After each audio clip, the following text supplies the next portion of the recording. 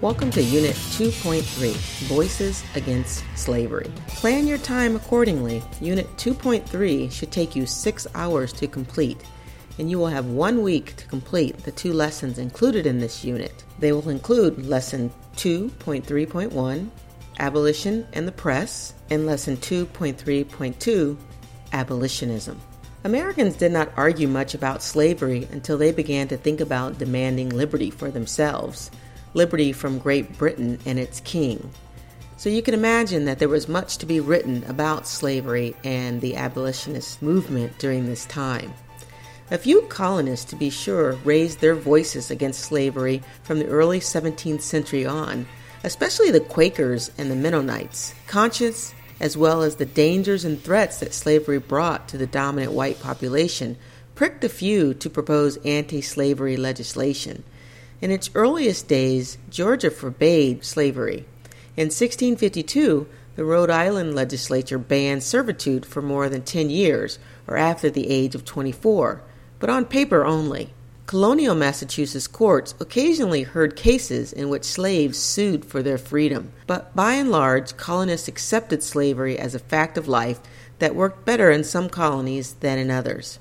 By the middle of the 18th century, the natural rights theories of John Locke began to humanize the climate of ideas in Britain and France, and consequently in America.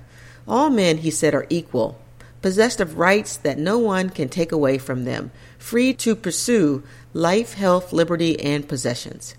Clearly, no one could reasonably accept Locke's theories and at the same time approve of slavery, embedded in the American economy though it was. The defiant American rebels who used Locke's ideas to justify their own revolution against Britain could not blind themselves to the contradiction between those ideas and the realities of slavery, or so one would think.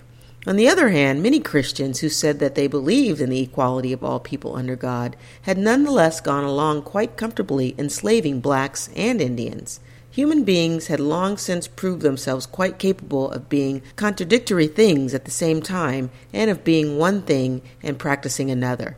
Nonetheless, in the latter half of the 18th century, sentiment against slavery rose in the American colonies. North and South alike were alarmed by the growth of the slave system. Even as the number of slaves continued to multiply, slaveholders themselves deplored the institution, and many others denounced it. In a desperate effort to form an American Union, the Founding Fathers compromised on the issue.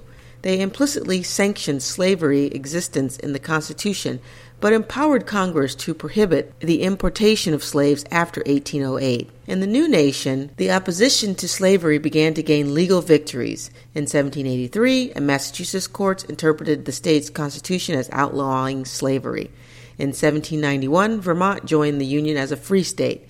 Between 1780 and 1804, Pennsylvania, Connecticut, Rhode Island, New York, and New Jersey passed gradual emancipation statutes. So, as a result of this time, much literature was written, and we will explore some of that in this unit.